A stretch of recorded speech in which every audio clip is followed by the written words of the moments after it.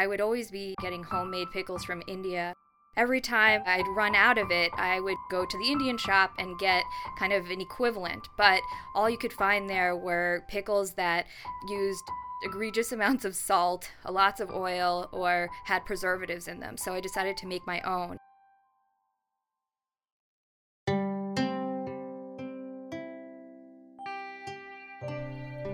I'm Gillian Abbott with a year of mindful eating, stories from the food I eat.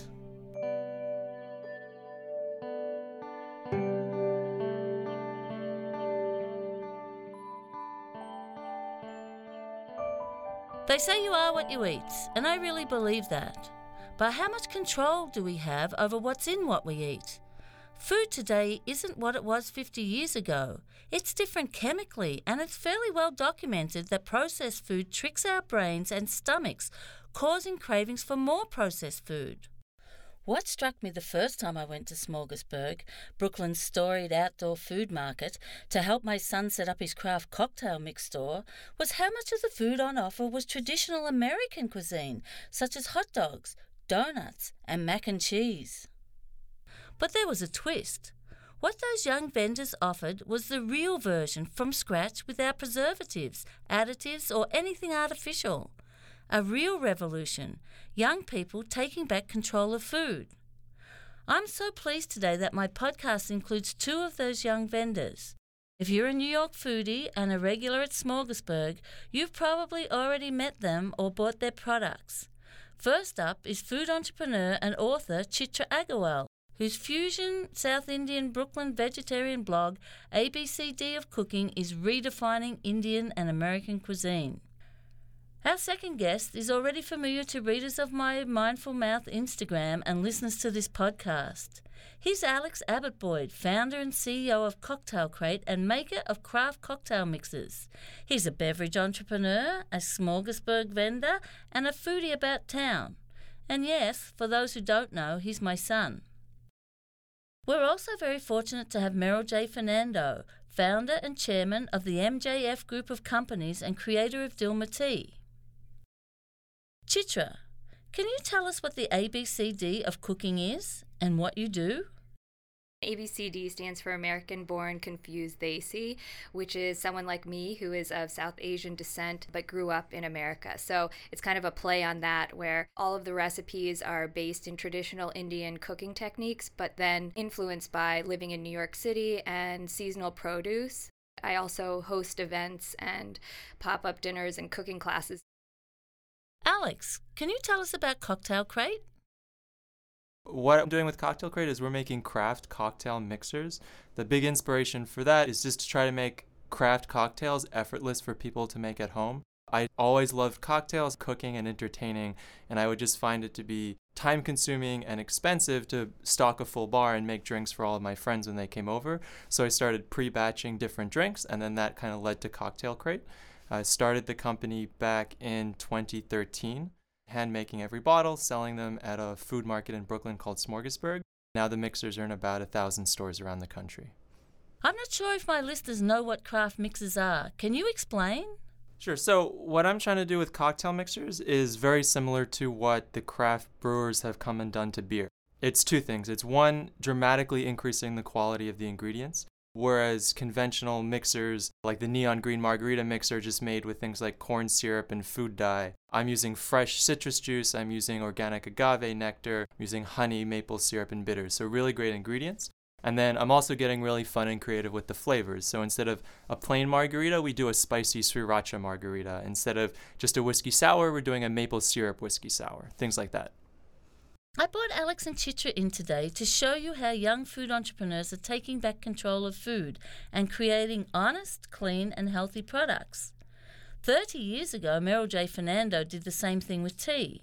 The tea industry was dominated by 2 or 3 global brands who manufactured cheap tea that lacked regional integrity. Consumers were virtually forced to buy the heavily advertised big traders' brand names. Quality of tea dropped, so did prices in their strategy to eliminate competition and become the sole player in the market. Their tea would be warehouse for well over a year, waiting to be mixed with various additives prior to packaging and branding. While his companies are now the third largest supplier of finished tea to Russia and Australia and the number one supplier of tea to New Zealand, Fernando started his business with one tea bagging machine. To his mind, the most damaging change was to do with who made the decisions within the industry. At that point, accountants took over the business from tea tasters and blenders for the sole purpose of maximizing profits. The idea that accountants have taken over resonates with me as a journalist. The great lament in journalism is that the internet has destroyed it. I don't agree. I think it's that the wrong people are making decisions. Can you respond to that in terms of the food industry? Yeah, I think it's definitely true that when you look at the largest mixer companies and that the mixer companies that have been around for a long time, it's 100% the accountants that have been making the decisions. I like to say when you look down their list of ingredients, every single ingredient is a compromise. There's no way that a real bartender caring in any way about trying to make the best flavor would use corn syrup instead of a sweetener like even just cane sugar or honey, or use citric acid to pretend to be lemon or lime juice. What's really exciting for me though, and what I've noticed is, in this world where all the cocktail mixers were made in this way, cocktail mixer sales overall have been slowly declining for years and years and years.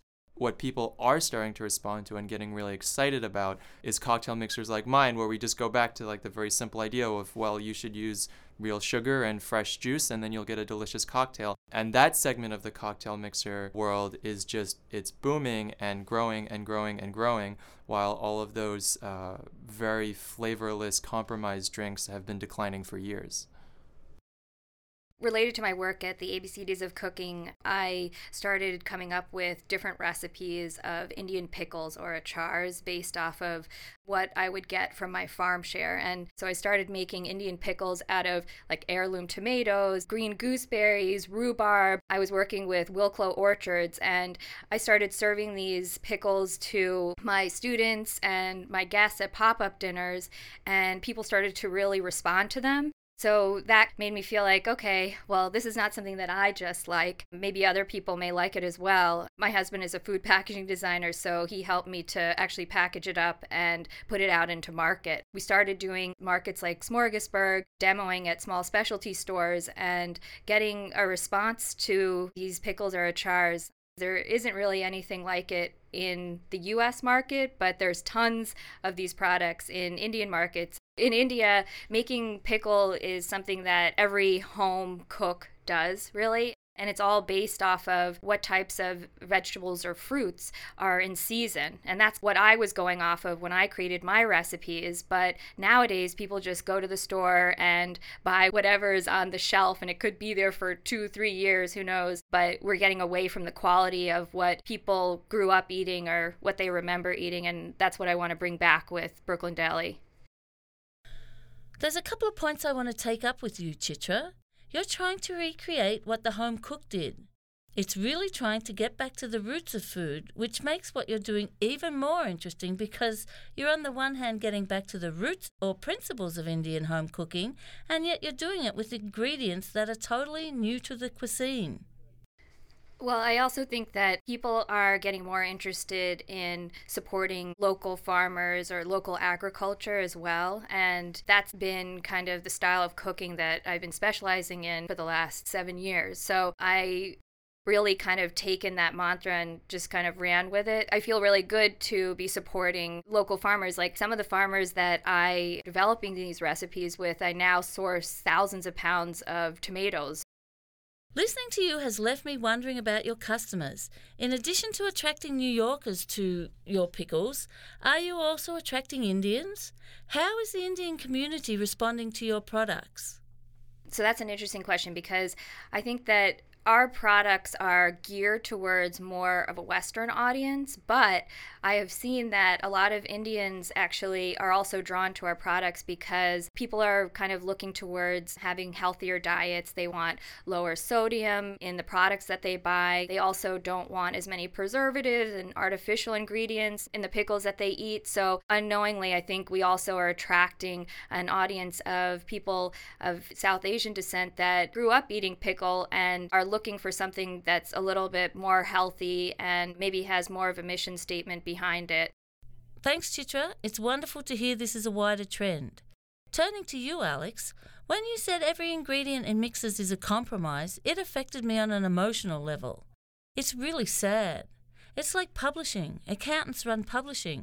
They run Hollywood, and people say technology is turning people away. But it's not the technology. And yet, I understand it's not just a simple matter of replacing citric acid with lemon. There are implications, for example, shelf life. So can you walk us through what happens when you make the decision to use real food?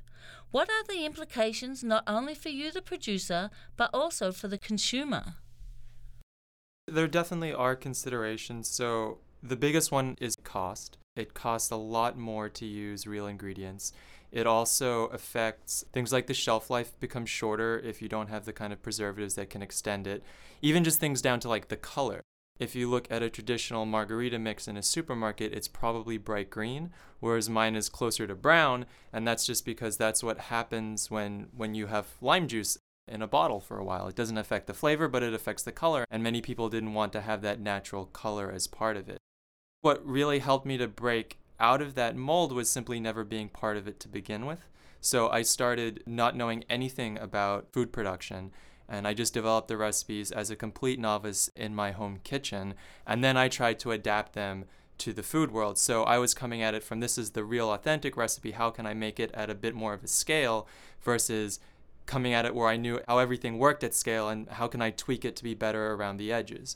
But it was an extreme battle. I mean, for 2 years I handmade every bottle, and then it was very easy for me to know exactly what was going into it. And then we reached a point where I had to partner with a slightly larger food company to help me make them. And the company I founded is an amazing small batch, high quality food company. And I had thoroughly explained everything about my recipes to them. And then when I showed up there on the first day for test batches, they had lime juice concentrate because it was just like, they didn't hear the phrase lime juice. When they heard me say lime juice, it was just straight to lime juice concentrate. And it was this like horrifying goo that can apparently stay open and out of the fridge forever and it doesn't go bad.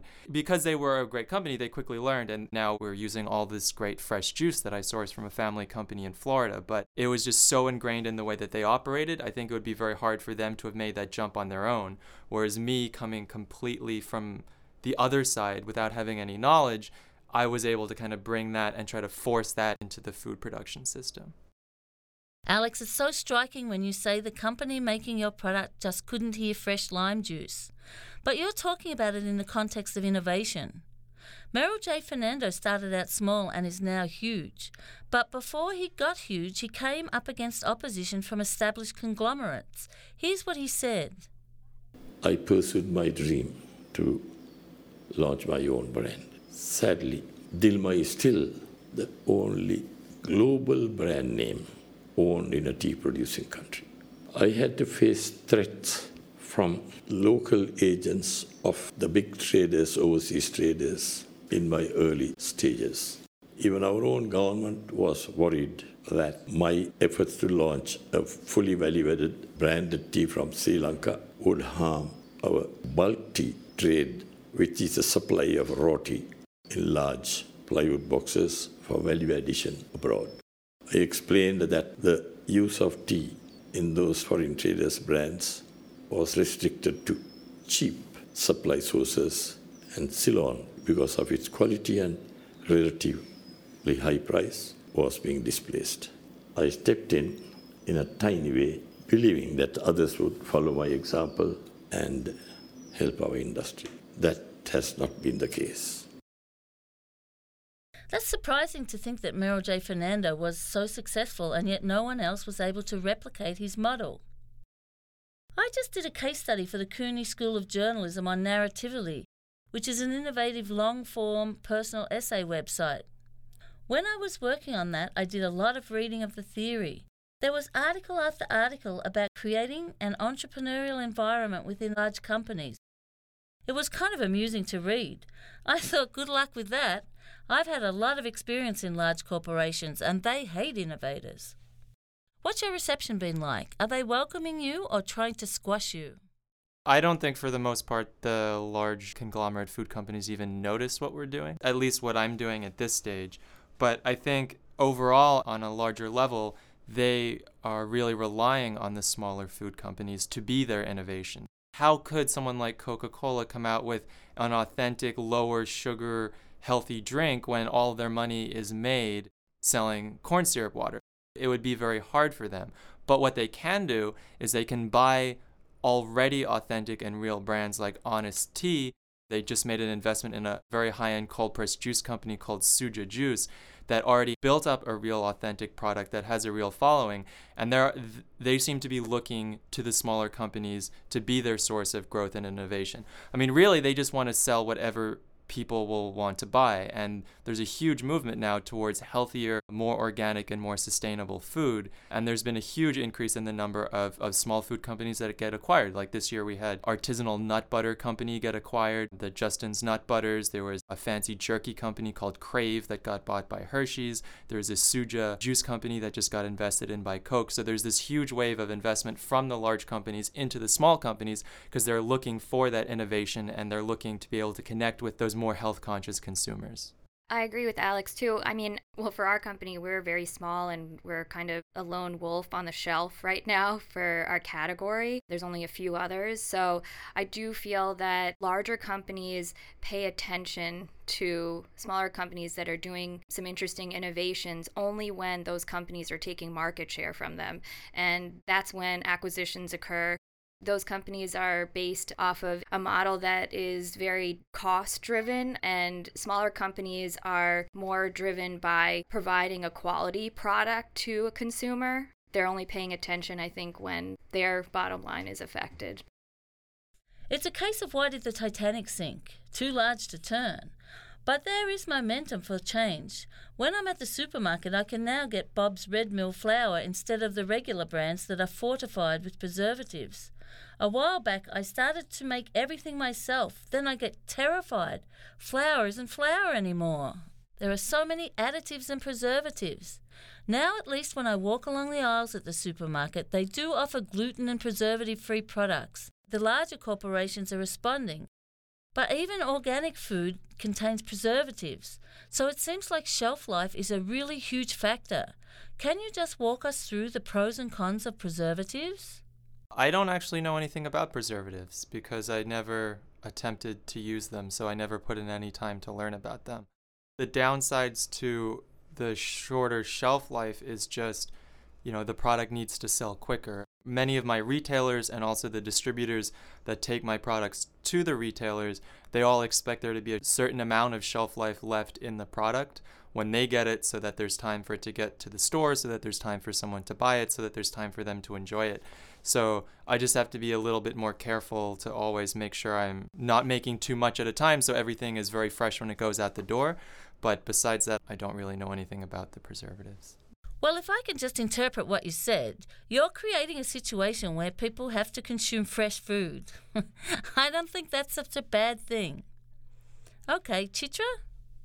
I also don't use preservatives in my product, and that definitely affects the shelf life. But I was lucky because I'm using traditional Indian cooking techniques. So when I had my recipes that I had developed, they actually were good on the shelf for a year without adding any. So I didn't have to go down that road. But again, I do think that the use of preservatives in some of these other products is also a cost-driven strategy, because the thing is that they can produce very large amounts of their product now, and that helps them because when you're buying at scale, you're able to do it cheaper. And adding that preservative in there means that their shelf life is increased. So they're able to produce a lot and it lasts a very long time. So we're getting away again from fresh food. There does seem to be support among consumers yearning for real food. Seriously, I don't want to be afraid of my food. in my firm conviction, brands are made not by traders, but by consumers. I think he's onto something there. One thing I thought of at Smorgasburg is that the movement away from globalism has at least two branches. One is those who occupied Wall Street or support Trump. The other is young entrepreneurs bringing locally sourced food closer to the consumer. I think that's very much true when you're talking about craft food, because a lot of times people that are producing these products are people that are not satisfied with what is on the shelf currently, and they want to make the product that they want to have. And hopefully there's other people that want that product as well. But I do think that that is the motivation. My main motivation was a personal one. I loved cocktails and I knew I wanted to start my own company, so I just started making cocktail mixers that were really good.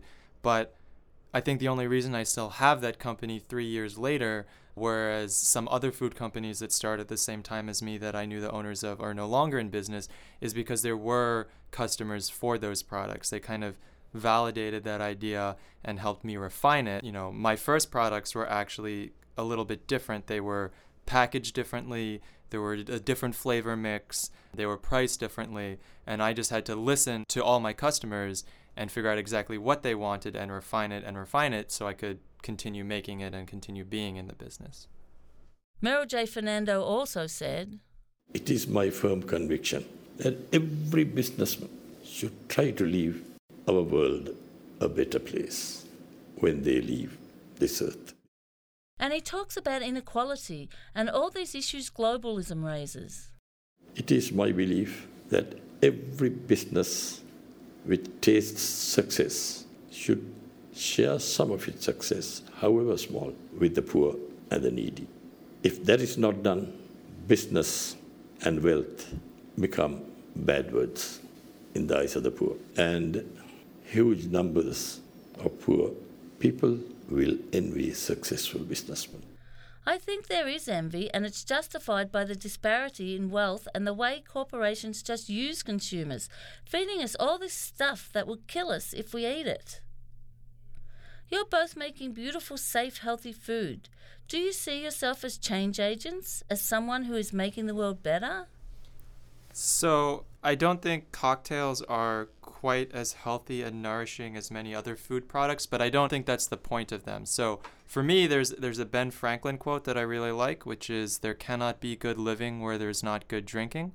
So I'm just trying to improve everyone's time that they spend with family and friends, relaxing and having a good time. I'm trying to make that taste a little bit better and be a little bit more fun. I think it's objectively true that my mixers would be healthier, but I don't really think that's the point for me. I think it's just about having a great time with people you like.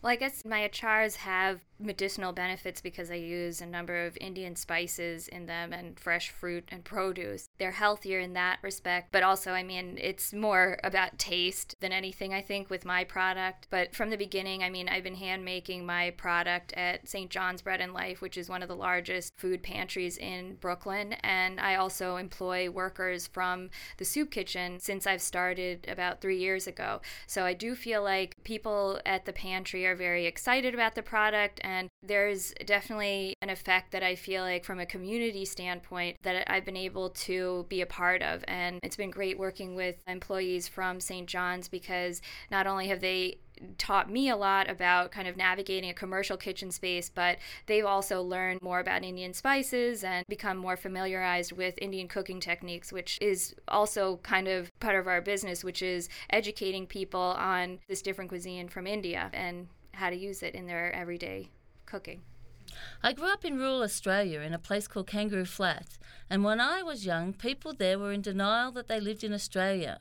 They steadfastly maintained British cuisine, pre-World War I British manners, etc. It was kind of hilarious, but we were maintaining a Britain that no longer exists. So with my Year of Mindful Eating blog, I'm actually chronicling a cuisine that no longer exists.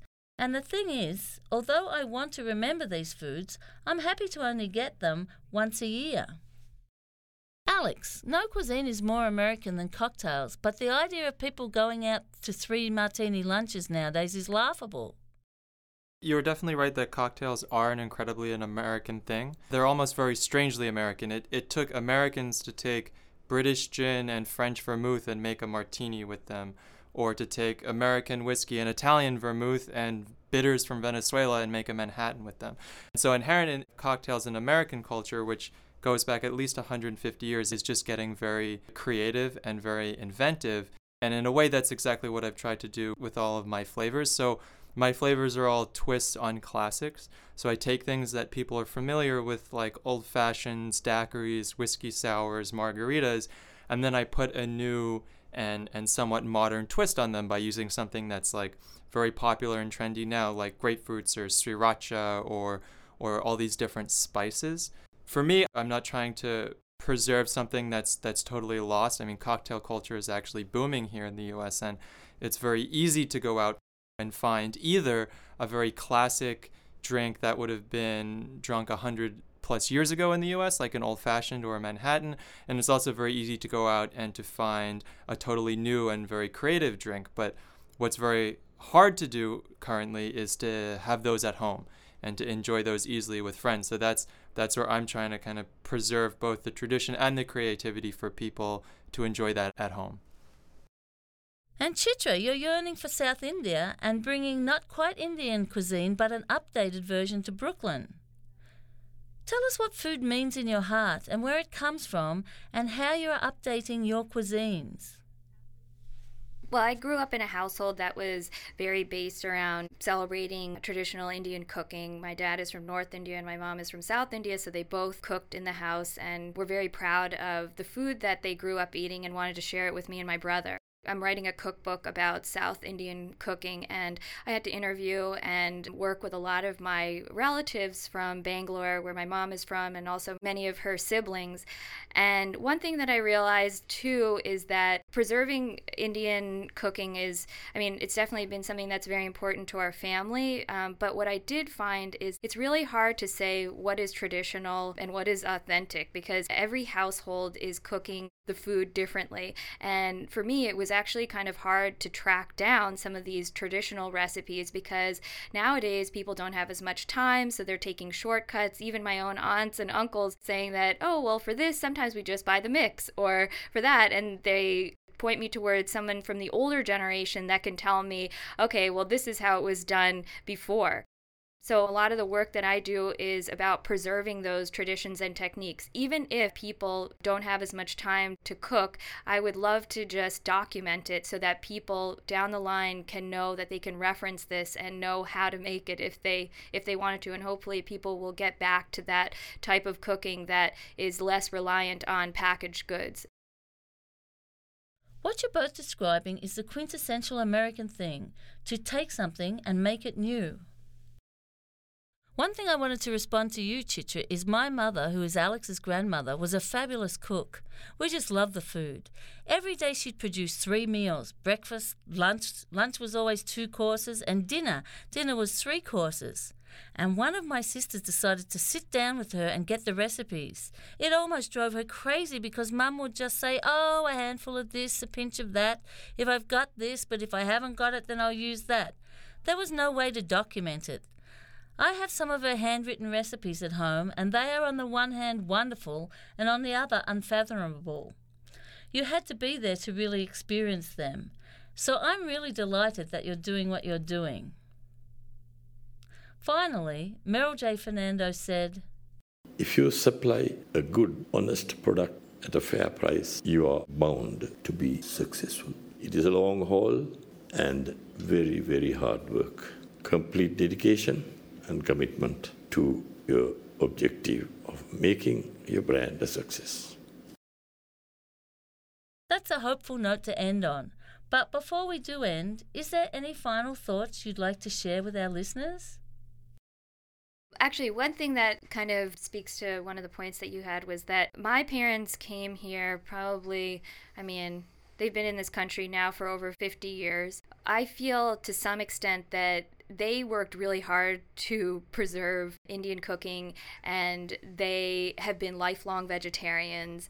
And I feel like to some extent they almost are in a time capsule here, because coming to America, they wanted to preserve, the culture and their food traditions, but they also went back to India very frequently. And I just recalled going back to India and realizing some of my aunts or some of my cousins actually eat meat. I have been a vegetarian all my life, but it seems that for my parents, to some degree, time has stood still. And when we go to India, it's that time has passed and they have been affected by the trends. So that is one thing that I have realized.